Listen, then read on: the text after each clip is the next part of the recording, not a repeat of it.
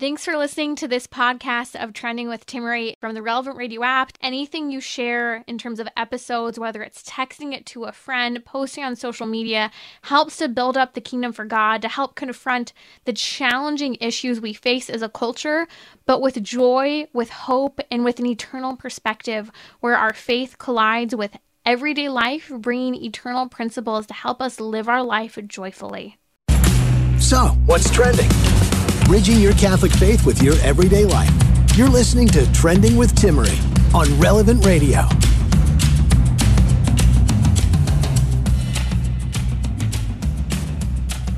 Who do men find most attractive? It's an interesting topic with the recent study that came out that I want to unpack, but what's really intriguing to me and alarming, I think it's a moment to pause and think about it, is this attempt that's being made, and I referred to it a couple times, but haven't really dove into the topic, and that is to redefine brain dead. To define someone as brain dead essentially sooner than was done before.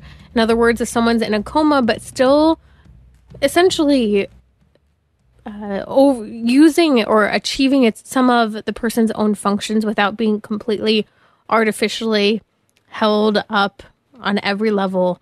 We'll talk about that in many respects later on. It's a little bit of an intricate topic, but there's a difference between someone who's brain dead and in a coma and still performing some of his or her own functions. And so what's happening, though, is why, and I think that's a key question, why would someone desire to define brain dead as being sooner? Shouldn't we within the medical community maybe think about giving an opportunity when there's pause for concern, when we've seen people survive such comatose situations, or when we've seen there's been misdiagnosis, that we don't quite leave the door open for the proclamation of someone being legally dead, and therefore what can or can't be done with the body after. And I think that's the question.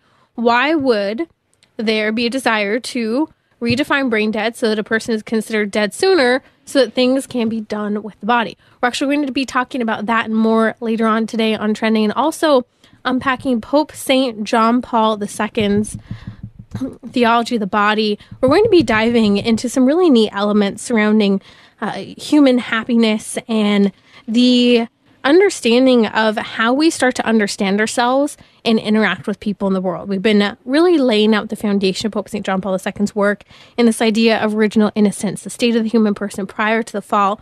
But today we're going to start to unpack, well, what does that look like as a woman? And tomorrow we'll start to unpack what that looks like as a man. You're listening to Trending with Timmery here on Relevant Radio. Joining me today on Trending will be Hugh Brown, the Executive Vice President of American Life League, confronting some of the most important and hot topic and button issues regarding human life, especially from a Catholic perspective. And one area of concern that I've been thinking a lot about recently, Hugh, has been this redefinition of brain dead. I think many people, unless they have a family member who's been in a coma, or maybe they themselves have experienced that, maybe haven't really thought a lot about this whole idea of being brain dead and why it would matter if a redefinition occurred. But my kind of red alert alarm started going off a couple months ago when I saw that the Uniform Law Commission has been working on making a recommendation to the Uniform Determination of Death Act, that's known as the UDDA, that would basically make it so that physicians could declare a person as legally dead when they're in a persistent coma.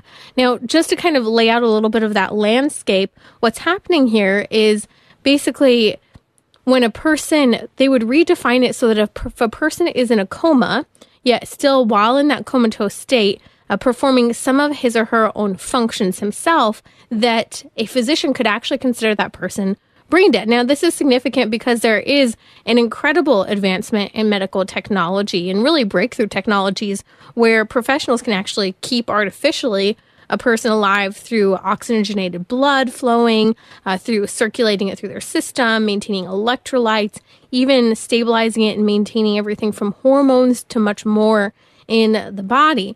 And so while the question is here, there's a difference essentially between complete artificial aliveness, I guess you could argue, a state of the body versus someone who is still while in a comatose state, performing some of his or her own functions. So the idea is that the push to redefine being brain dead would make it so that if someone is still performing some of those functions, him or herself, that they could still, a physician could arbitrarily still just decide to go through with proclaiming someone brain dead. And therefore, I think my big question, Hugh, and I want to kind of get your thoughts on this, is, well, why would there be a desire to redefine brain dead, and what will we do with the bodies after? So if you'd like to jump in on this whole conversation, that's Hugh Brown from American Life League. I really appreciate your thoughts on this topic, especially from a pro-life perspective and where this could go.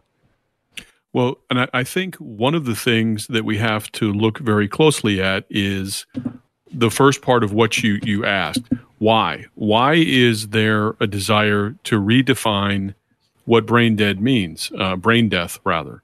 And I think you just look no further than the current culture that we live in, where you have states working overtime since the defeat of Roe versus Wade and the issue of abortion was returned to the states. You have states that are clamoring and falling over one another to allow women to abort children from the moment of creation up until 21 days after a child is born. You know, we live in a culture that doesn't value human life.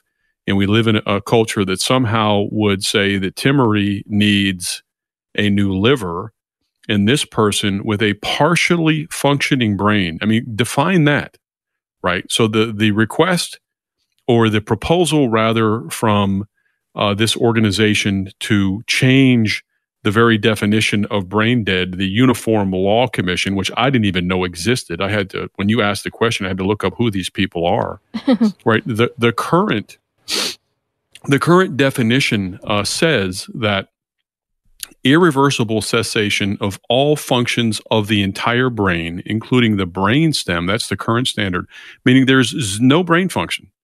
There's absolutely no brain function, that the body is shutting down. Your heart's not beating. You're not breathing. Irreversible cessation of all functions of the entire brain. And Pope John Paul II, Saint Pope John Paul II, stated that the complete and irreversible cessation of all brain activity, if rigorously applied, does not seem to conflict with the essential elements of a sound anthropology. You know, and so and that was just based on, that was included in the release from the United States Conference of Catholic Bishops, which is saying that to change that standard to some partial brain activity is now defined as brain death is just insanity. And what is the motivation? As I was just going to allude to, you need a new liver. I'm partially brain dead, whatever that means.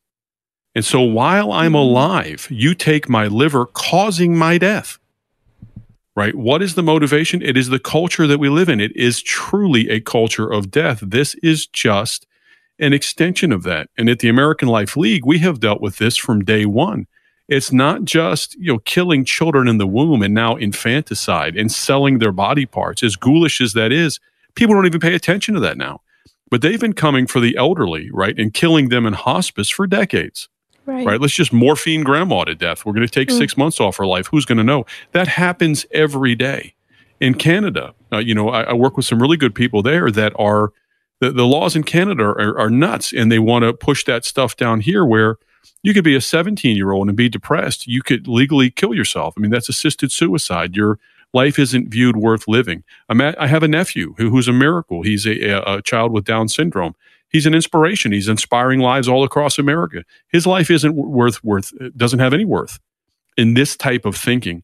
Partial brain activity. What does that mean? They don't define it. This should trouble everyone, right? Mm-hmm. I would joke, I have friends with partial brain activity, right? I mean, that's a joke, right? I have a son that makes the darndest decisions. I'm like, are you thinking today? So partial brain activity, it should be opposed. And I applaud the bishops Judy Brown, who I would say is one of the leading experts on the planet, the founder of the American Life League, on what brain death is, because, because of the tentacles of the culture of death when she started fighting abortion. And it went into the topics of how do we keep, how do we kill grandma, and how do we kill this person who, is on a feeding tube but still has a brain function, like Terry Schiavo. There have been examples all throughout the last, 50 years of us doing this, where those will become everyday examples, right? And there won't be any outrage. Like what happened with the poor Terry Schiavo, who had a very little, she had brain function, right? She was on a feeding tube, but her, her supposed husband, said her life wasn't worth living, and her family fought for years to keep her alive. And finally, she was allowed to die, starve to death, and somehow that's humane. That will become an everyday occurrence. And just to comment for a moment, because I think that we've passed a generation who maybe doesn't know who Terry Schiavo is. And I remember I was a little girl when they finally, I guess you could say, pulled the plug on her so that she would die. And again, she had partial brain activity, but what was significant is that she was awake. Her eyes were moving. I remember the day that they killed her, she was following and tracking because there was a live video camera in the room. We knew people who were there. There was a live video camera in the room. We watched live, and she was following a balloon with her eyes in that very room. I saw it live, and that was the same day they pulled the plug on this woman's life. And so this is significant because I think we've passed in many respects a generation that knows that story and how sensationalized it was for a very just reason. Physicians, along with her husband, who wanted out of the circumstances he was in with a very sick wife, allowed for that to occur. So this is frightening, as you say, to declare someone who's partially brain dead, but not completely brain dead, as dead legally, so that we can do what? And I think that's key. You mentioned organ harvesting, but I think there are a lot of other areas in the 21st century where we could see this going. Everything from the fertility crisis today and the debate over surrogacy, many people having children via surrogates today, and the fact that there are legal battles occurring because often the mother who is carrying the baby suddenly wants to keep the baby or keep one of the babies in the event there are more than one, and the person who hired her wants to abort one, but only keep the other. And yet the woman carrying the baby wants to keep the one that the other person wants to abort. And it's a whole mess, what we're seeing. But if you were to take someone who was declared brain dead and then artificially enhance this person, for example, to carry and gestate a baby, because again, we have a lot of technologies today to artificially sustain life. I think there's a lot that could happen even just on that front with regard to fertility and how violating that is of the human person. And as crazy as that may sound, it reminds me of, I was at the Babel conference, Bringing America Back to Life in February or March, I can't quite recall, when the founder of the Babylon Bee noted that, it's a website, it's a company that makes satirical headlines that seem farcical and insane. They were celebrating the fact that they had passed the 100 mark, meaning that 100 of the things that they create that are supposed to be funny and crazy are actually happening. So what you just said is absolutely not beyond reproach, because we live in a time where there are groups of people. Dr. Fauci is an example, comes to mind. You can Google this. You can find it on YouTube. When he is asked, and maybe they took it down, he's asked about being Catholic.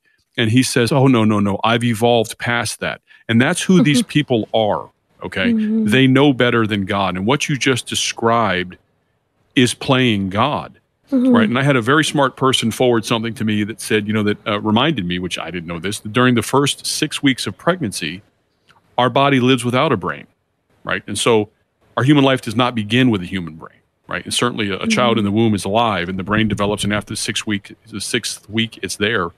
But brain death, it isn't, when does the soul leave the body, right? When a person passes, right? And if your brain is still alive and still functioning, there's always hope, right? How many miracles could you and I discuss right now of people that came back, from horrible situations where they were traumatized and technically brain dead, but had some form of function?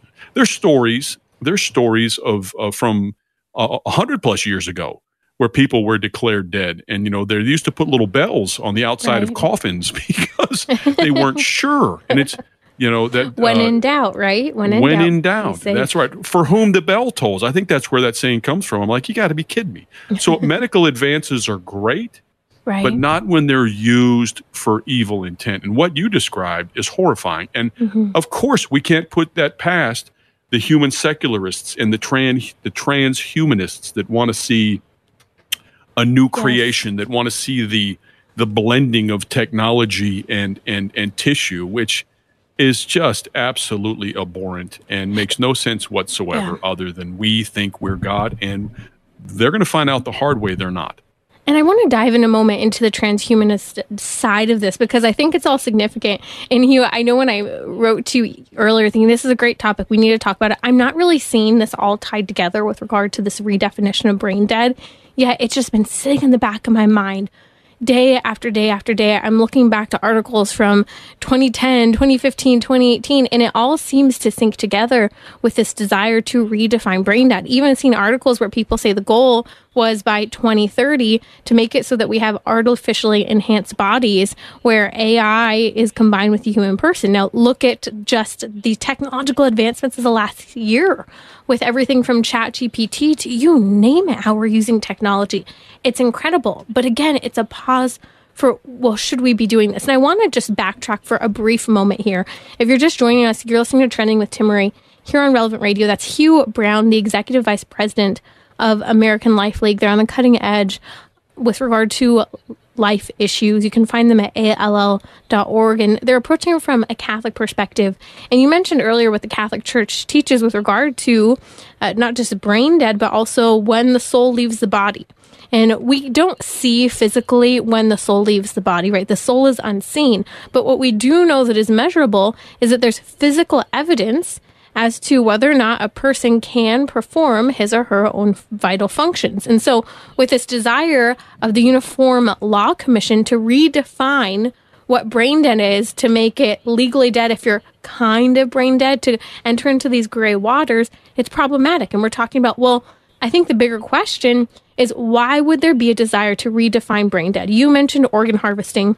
We just talked about the fertility and infertility movement and the desire to use someone who's legally dead, brain dead, to gestate a baby instead of hiring a surrogate, using a corpse, essentially. And it's horrific. And maybe you might be thinking, wow, Timur, you're making a big jump. I don't think so. I think this is where technology is, and we need to be having these conversations and asking why, what's next. But you just mentioned, Hugh, something significant as well, and that is transhumanism. I really want to talk about genetic engineering, because even just looking back on articles from 5 years ago, I'm looking at just an article from The Guardian, for example. They're talking about everything from crypto freezing, cryogenic freezing, and how even just back in 2018, there were already 4 facilities, I'm sure far more now, with just 100 bodies frozen in refrigerators in Arizona alone, with people who hope that when they're able to be thawed, they'll have this resurrection with the fusion of artificial intelligence and the corpses, the bodies of human people. And like you said, it's people wanting to play God, but I also think it's people who don't believe in God. And so they're trying to create their own future in their own paradise in many respects. And I just had this conversation with one of my children in terms of the statement, whether or not you believe in God. Right. You're going to, everyone that's ever been created, will find out the truth at the moment they stop living. And if you don't believe in God, well, there's a hard truth coming. There's far too much. There's just so many miraculous things that exist for you and I to be talking at this moment. And it's incalculable to cover them all. And man, it has one consistent thread, and from the very beginning, right? And that's our ability to not resist temptation, right? We're all given will and the free will, and free will is best exercised, or is best, I think, celebrated and best recognized when free will does not choose the easy path, does not choose something that seems contrary to God because we want to test it. The free will is in its greatest, I think, expression of God's love for us when we choose to obey and follow Him, which means we resist temptation and don't take the easy path and choose the difficult path. Because if we choose neither, evil's undefeated, right? Because that's a choice. Evil always wins. Evil will always triumph when we choose to do nothing, because evil never stops. So I think it's important when it comes to transhumanism and man's desire to play God and blend technology with human beings, that Catholics take a deep breath and realize that this is a path that has no good outcome. right? It's not what the Lord intended for creation, because the people guiding this don't believe in him, right? They want to supplant him. From the Bill Gateses of the world to the Klaus Schwab and the World Economic Forum and Dr. Fauci, there are very corrupt, evil people with evil intent that pretend to do good, but have nothing but either depopulation in mind, which is in and of itself evil, or the redefinition of what a human being is, from mRNA to transhumanism to all the things, to the redefinition of brain dead. They're no longer in the shadows. And people, rather than just listening to this conversation and saying, well, that's disturbing, do something about it, right? Write your bishop, write your congressman, write people that you think will your senator, people that you think will matter, and speak to people about it, right? I think we just live in a world of absolute apathy. Right. From all the things you described. It's ridiculous. Right. And it makes you really think about having things such as advanced directives. Catholics talk a lot about this. What happens when you die? What happens if you go into a coma? Well, it all matters, because here's the bottom line. If you think that it's a stretch and we're talking about this idea of redefining brain dead to be partially brain dead and therefore we can just kill off people, what will happen? Experimentation that will lead to, I really do believe this, I don't say it might, I think it will lead to the attempt to gestate babies in so-called dead corpses, to using this for research for transhumanism, to what we already know, and that is the harvesting of body parts. That's what's so concerning. And so we've got to think about it. You've got to talk about these issues and get ahead of what's happening in the culture. I think so often, as Catholics, we're reacting to what's happening today with just the fast technological advancements, everything with this gender craze that seemed to hit us from left field, that we're thinking ahead of the game and saying, no, there's a certain line in the sand where we have to say, research, progress for the sake of progress, those aren't good things in and of themselves. They always have to be ethical. And at the end of the day, always respect the human person, both the future of the human person, but also the present individual that we're talking to, even if it is a deceased individual. And I think that's really key. Hugh, I really appreciate your key insights into this, a hot topic with everything from transhumanism, infertility and surrogacy, organ harvesting tied into this redefinition of brain dead. Maybe you think I'm crazy on this topic. I'd be interested to hear your thoughts or what other conclusions you might see occurring with the redefinition of brain dead. Feel free to write me on relevantradio.com/trending. You can write in there, reach out on social media. Hugh Brown's with me. They're on the cutting edge of issues surrounding human life from a Catholic perspective. Find him at all.org. We'll be right back with Hugh Brown, and we're going to unpack the topic of why is it, or who is it, that men find most attractive in the culture today?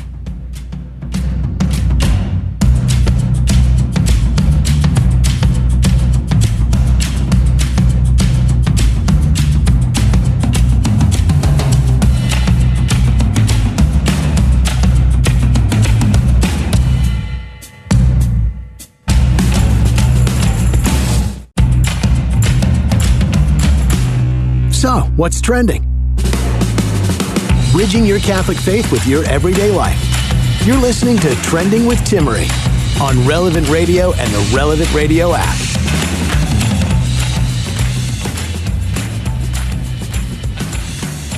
I'm looking at a couple of fascinating studies, and I think there's a lot more that could be said and looked up on these, but there was a study that came out published by Scientific Reports and a study published by the Journal of Public Economics, and it had to do with attractiveness among women and who men found more attractive. And it's a little bit of a funny one, and I hope no one will get offended from a political perspective, but I do want to state a couple facts, and I'll start with these facts.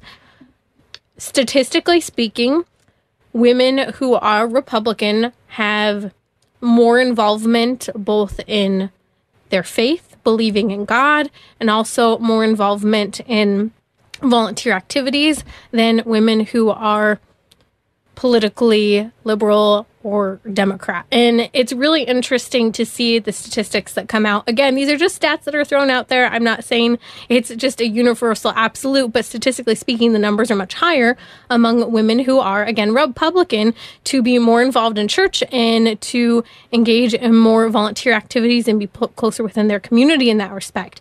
that's fascinating. So tie that in with a study that just came out. I read a headline that said women with attractive faces were more likely to be right wing, while women whose faces showed contempt were more likely to be left wing.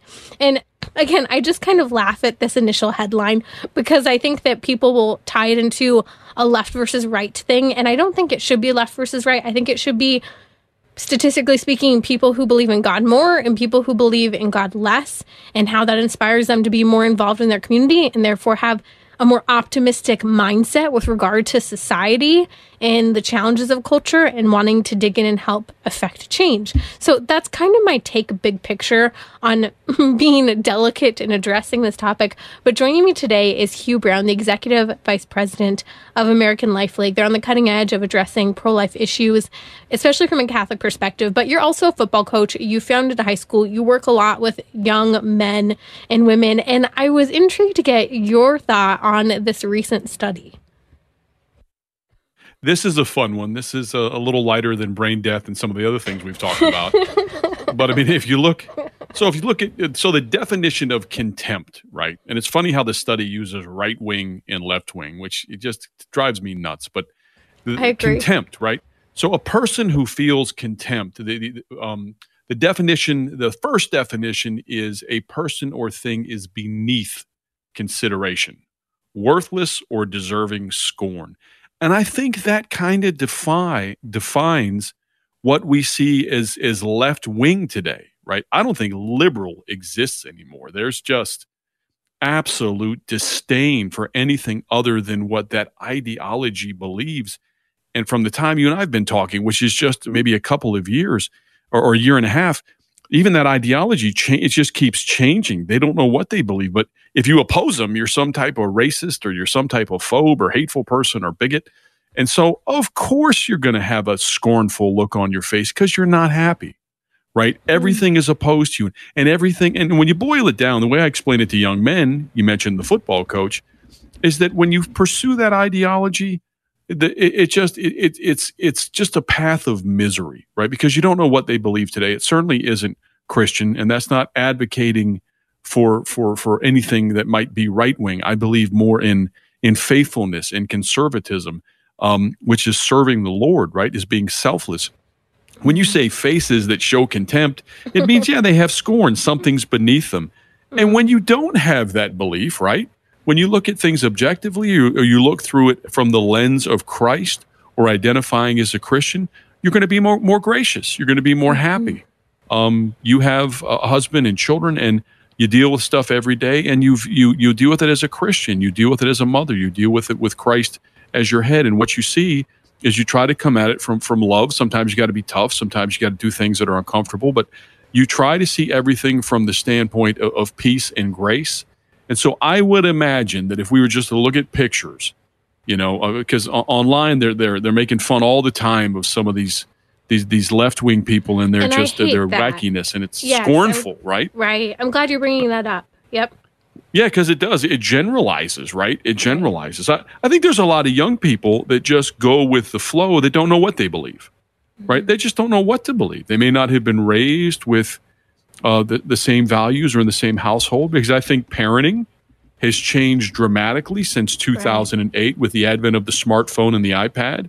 I don't know about you, but when we go out to dinner, what I see now, if there's a lot of families, I mean, I see 1, 2, 3-year-olds, every young person is just handed a phone to keep them quiet.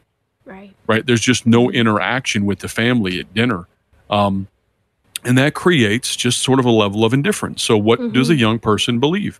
Well, you and I have to be involved in helping them understand that in what the truth is. And that's what we do. That's what I do as a football coach. Today I sprinted over here in my vehicle to do this interview and got off the field. And my message had nothing to do about football, but just leadership, because today it was hot, it was miserable, and I didn't like what I saw. And I have a group of men now. These are 17, 18-year-old men. It's evolved, very talented group, but that doesn't mean a thing if they're not leading one another and they're not supporting one another and they're not having positive energy. And I think that's probably kind of what this study looked at too. If somebody's looking more happy and they tend to be more conservative, and if it's more scornful and they're saying they're a little bit more liberal, that kind of tells you something right there. And it wasn't like 12 pictures, right? I mean, I think the study that you sent me was started with 5,000 and they boiled it down to 1,200 women. That's a pretty big sample size. And 61%, we'd call that a landslide in an election. So you take it for what it's worth, but I think it's kind of funny. Now, I do want to tie in the part of RBF, resting you-know-what face, and a few other elements to this, because I do think it's significant. But I want to come back to a few things that were said, especially just going from the get-go, that the study showing, and if you're just joining us, you're listening to Trending with Timmerie, that's Hugh Brown from American Life League. The study showed women with attractive faces were more likely to be right-wing, while women whose faces showed contempt were more likely to be left-wing. I don't like the right and left side of it, but statistically speaking, we know that people who are more Republican tend to believe more in God and be more involved in their community and volunteering. And you mentioned what scorn is, and that the faces showed scorn who were less attractive. Yet what's the opposite of that in many respects? It's humility. And I know as a Catholic woman that your faith, when you take it seriously and you actually believe in God, it really knocks you on your butt with regard to getting over your own pride in that daily battle with pride. And I think that's significant because when we talk about how challenging pride is today, we can very easily, as a society, look down upon other people, not listen to them, look at ourselves as a perpetual victim if someone else has a different perspective, and therefore you are attacking me just by even thinking something different today.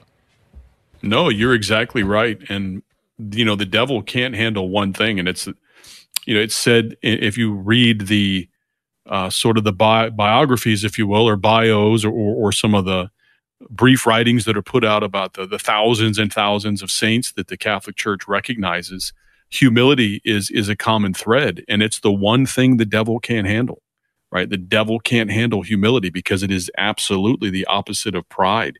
And humility is a challenge. You're exactly right. Faith, if you embrace it and you go opposite, sort of the Dr. Fauci route, who's going to evolve past his faith because it's meaningless to him, but you actually embrace Christ and the absolute tremendous examples of humility that he gave us on just a daily basis throughout his entire ministry, from just relentlessly, preaching, relentlessly healing people, relentlessly dealing with people that scorned and mocked him, relentlessly trying to do good, relentlessly just absolutely giving of himself to the point of exhaustion, and then to the point of death without resisting. And he could have easily changed that outcome with a thought. Mm-hmm. And that's humility. So as bad as our day can be, I've mentioned to you before my good friend Darren Drozdoff, who was paralyzed and was a professional wrestler, and he passed away on June 30th. And I got to say a few words. His family asked me to say a few. Well, thank you. But he was 24 years, I think, that he lived from the time he was paralyzed, and the actuary table was 16 or 17 years. So he outlived it. Why did he outlive it? Because his friends supported him, his family supported him, and once he got past that very difficult period of a year or two of not wanting to be here, of just woe is me, once he got past that, right, and God helped him get past that, and he recognized that, you were never going to meet a more humble guy in all your life, right? And this is a guy that I learned there when we were saying a few words, listening to other people. Everybody called this guy and dumped their problems on him, and he always had good advice. And this is a guy who was a quadriplegic. So you talk about humility, right? Anytime I'm having a bad day, there's always others we can think of who are doing such great things just by the fact that they're pushing through their difficulties is such a wonderful example. So I think getting back to this study, I would say to every young woman on that study, if they knew who they were, who had that scorned look on their face, humility, you're right, Timmerie, humility is the answer. Just finding humility, not being angry at the person saying that, but understanding that there's so much more to life than self. And if you could get to the point where you recognize that, and not everything is hateful and not everything is bigoted, and the world is so much bigger than that just silly view, that God, there's so much more to the Lord and so much more to faith and so much more to just the joy of experiencing what Christ's love for all of us. It'll make you look back at all that stuff and say, what an amazing God he is for forgiving me for all that, and forgiving me in an instant, right? As Catholics, we know that. In the confessional, that's the greatest part of being Catholic, right? One of the greatest parts. We have the Eucharist, but we also have the ability to go in and come out new, and to come out clean, and to come out forgiven by a God that just is so merciful. And may we be that example to others, because that's the only way to Christ. It's not, beating people down, and it's not, saying, here's what you have to do, and abortion is just wrong and you're all going to hell. No, it's that, yes, abortion is taking a life as an example. Abortion is taking a life, and that human being has a right, just like you and I, to be here. And love allows you to see that. Humility allows you to see that. Mm.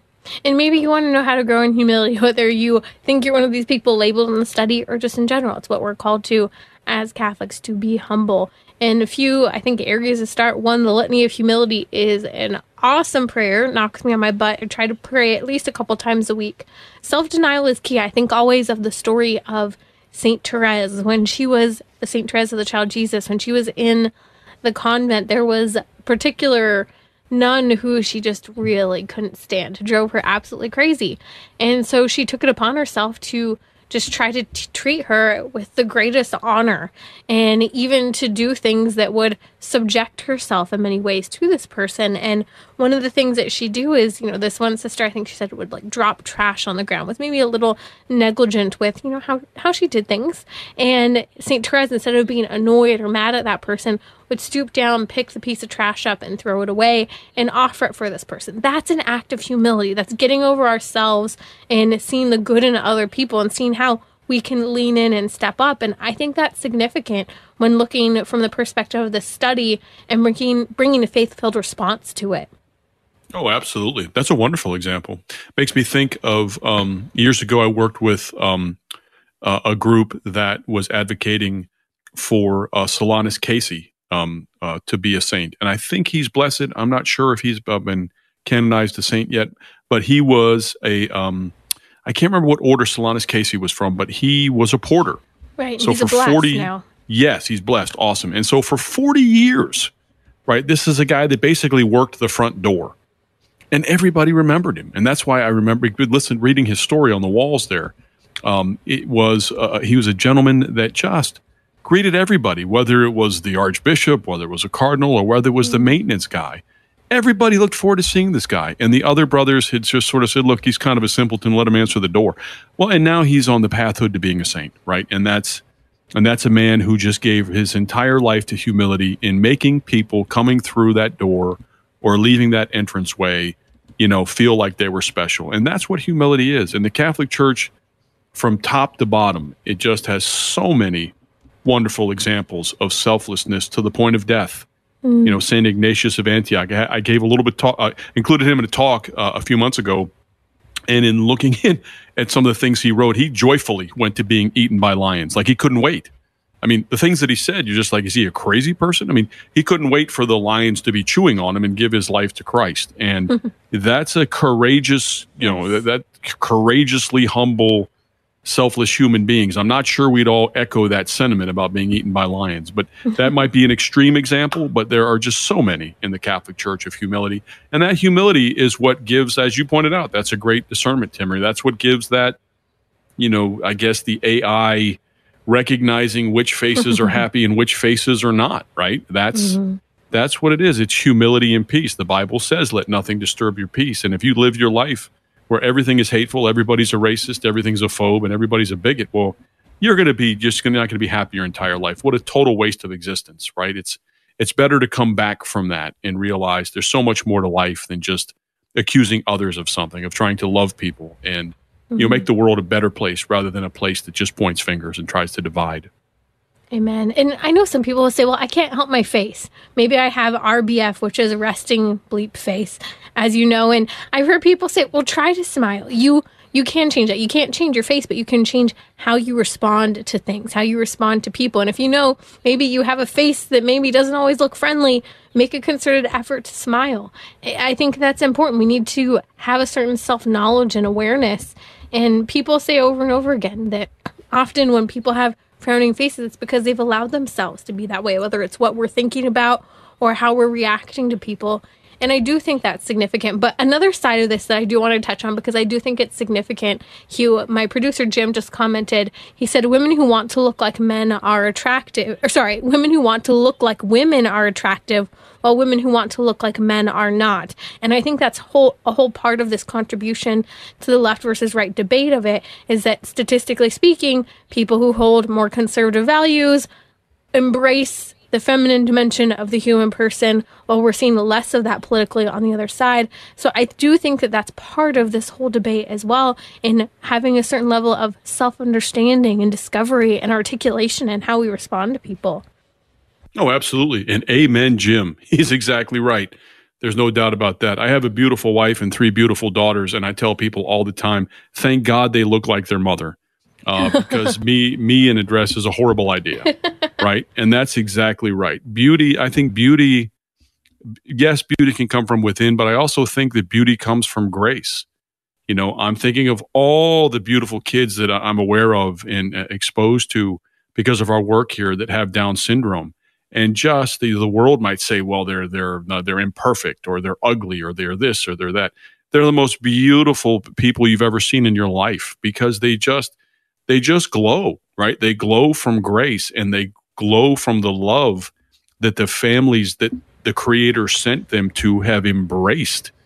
And that is where beauty comes from, and that is where peace comes from. And Jim's exactly right. If you're trying to be something God didn't intend, it's never ended well. I don't know how many people have come across the planet from day one, maybe a couple 100 billion, 200 billion, whatever that number is from day one through now. But anybody that has opposed the Lord finds out in the end they were wrong, right? And especially when they could have been self-aware that he was here for them the whole time.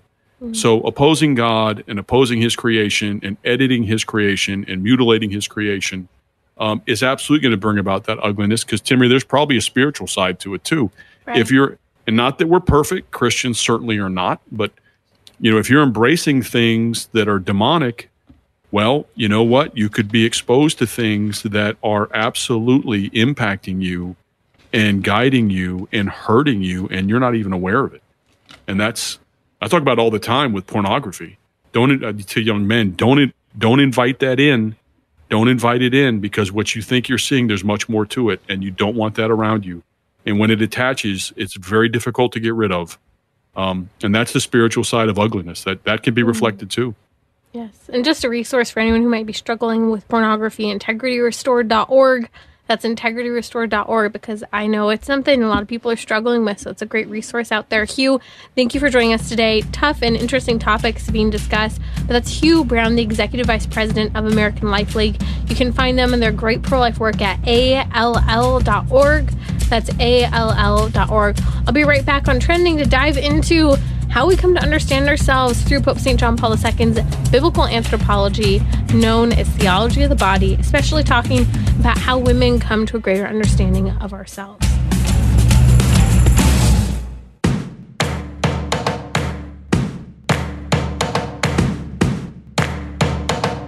We're talking about what you're thinking about. You're listening to Trending with Timmery on Relevant Radio and the Relevant Radio app.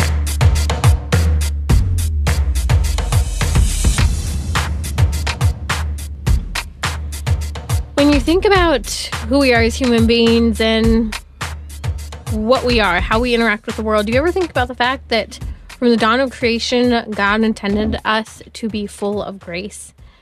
What Pope St. John Paul II says in his Theology of the Body is that he refers to us as human beings in the garden as having lived an original state of innocence.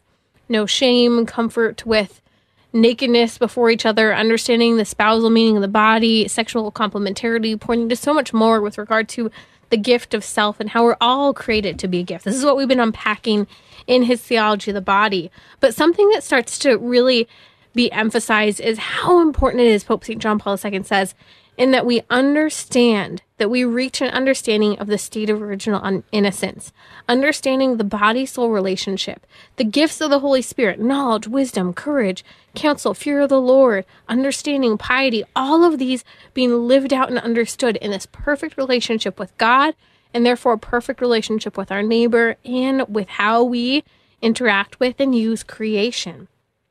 Pope St. John Paul II, when talking about this grace of God and original innocence prior to the fall, is the ethos of the body, how we come to understand and know the truth of who we are as human beings. He says it's the permanent root of the human person. And fundamentally, he says that being male and female is fundamental to this existence. That we're always created as a male and female, that we are always as such male or female. So one, that we're created that way. Two, that we recognize that that's the case. Third, that he said it's fundamental to the meaning of who and what we are. He says that through the spousal meaning of the body understood in our maleness and femaleness, the sexual complementarity that is, that fundamentally this is a condition of the meaning found in the body. He says this is important, indispensable, essential, that it's important for the future of the human person, for the human ethos. And as we talk about that, I think that why I chose to do this series on Pope St. John Paul II's theology of the body is so that we understand, at the end of the day, the antidote to everything in culture today is God. And that God did not design us from a fallen state, depraved, miserable, sinful, but God from the dawn of creation saw us as very good. He intended us with innocence, with perfect union with him, but he gave us free will, and that is part of our downfall. But this original innocence, what he says is that it manifests and constitutes the perfect understanding of the gift of the human person. And that's determined by grace, that life is a gift, and fundamentally this is the deepest dimension of who we are in living out this gift through God's grace. And I think this is a setup for when we'll talk later on in Pope St. John Paul II's theology of the body about baptism and the sacraments.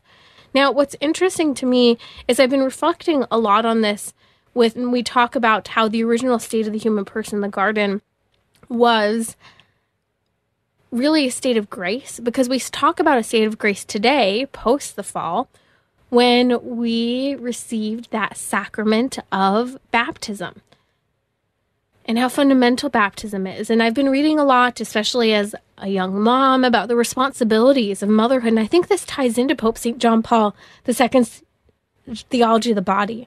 And that we understand as Christian mothers, we have a responsibility to preserve and protect the baptismal graces of our child so that they maintain and stay in a state of grace. And that part of the responsibilities, the duties of us as mothers, is to make sure that we're teaching our children before the age of reason how to have their character formed, so that when they reach the age of reason, that point when they can sin for themselves, they know how to combat and respond and react to themselves and the world around them, so that, and this is what's, I think, so challenging and key, and I hear no one talking about this, the proper formation of the child by the mother is to help prepare and form the child so that when they reach the age of reason, they are prepared to preserve their baptismal graces. They're prepared to remain in that state of grace. Now, we want to make sure that they have resource and recourse to the sacrament of reconciliation. But the goal shouldn't be to always focus on reconciliation and needing confession, but that it's so that we know that it's there. The key should be that the formation of the character has already occurred, so that it's not necessary to the point that our culture has become so reliant on confession. I'm not saying that confession is bad. I'm not saying go to confession less. Dear Lord, I need to go to confession more. It's so important. Pope St. John Paul II, incredible human being and saint, went nearly daily from reports we have. And when I talk about this preservation of the child and that innocence of sanctifying grace given at baptism and how we're called to preserve this in our lives, I think this is why saints such as St. Maria Goretti, St. Germain, St. Therese of the Child Jesus, and even two of the young Fatima visionaries were able to die at such a young age and choose God. I think about St. Maria Goretti. Think about in her being confronted at such a young age by someone who wanted to sexually assault her, and she said no.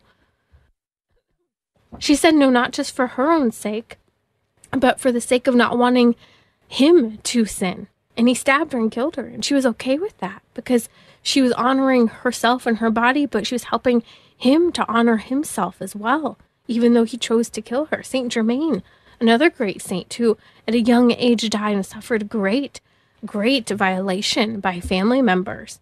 A Saint Therese of Lisieux, choosing God at such a young age and dying at a young age.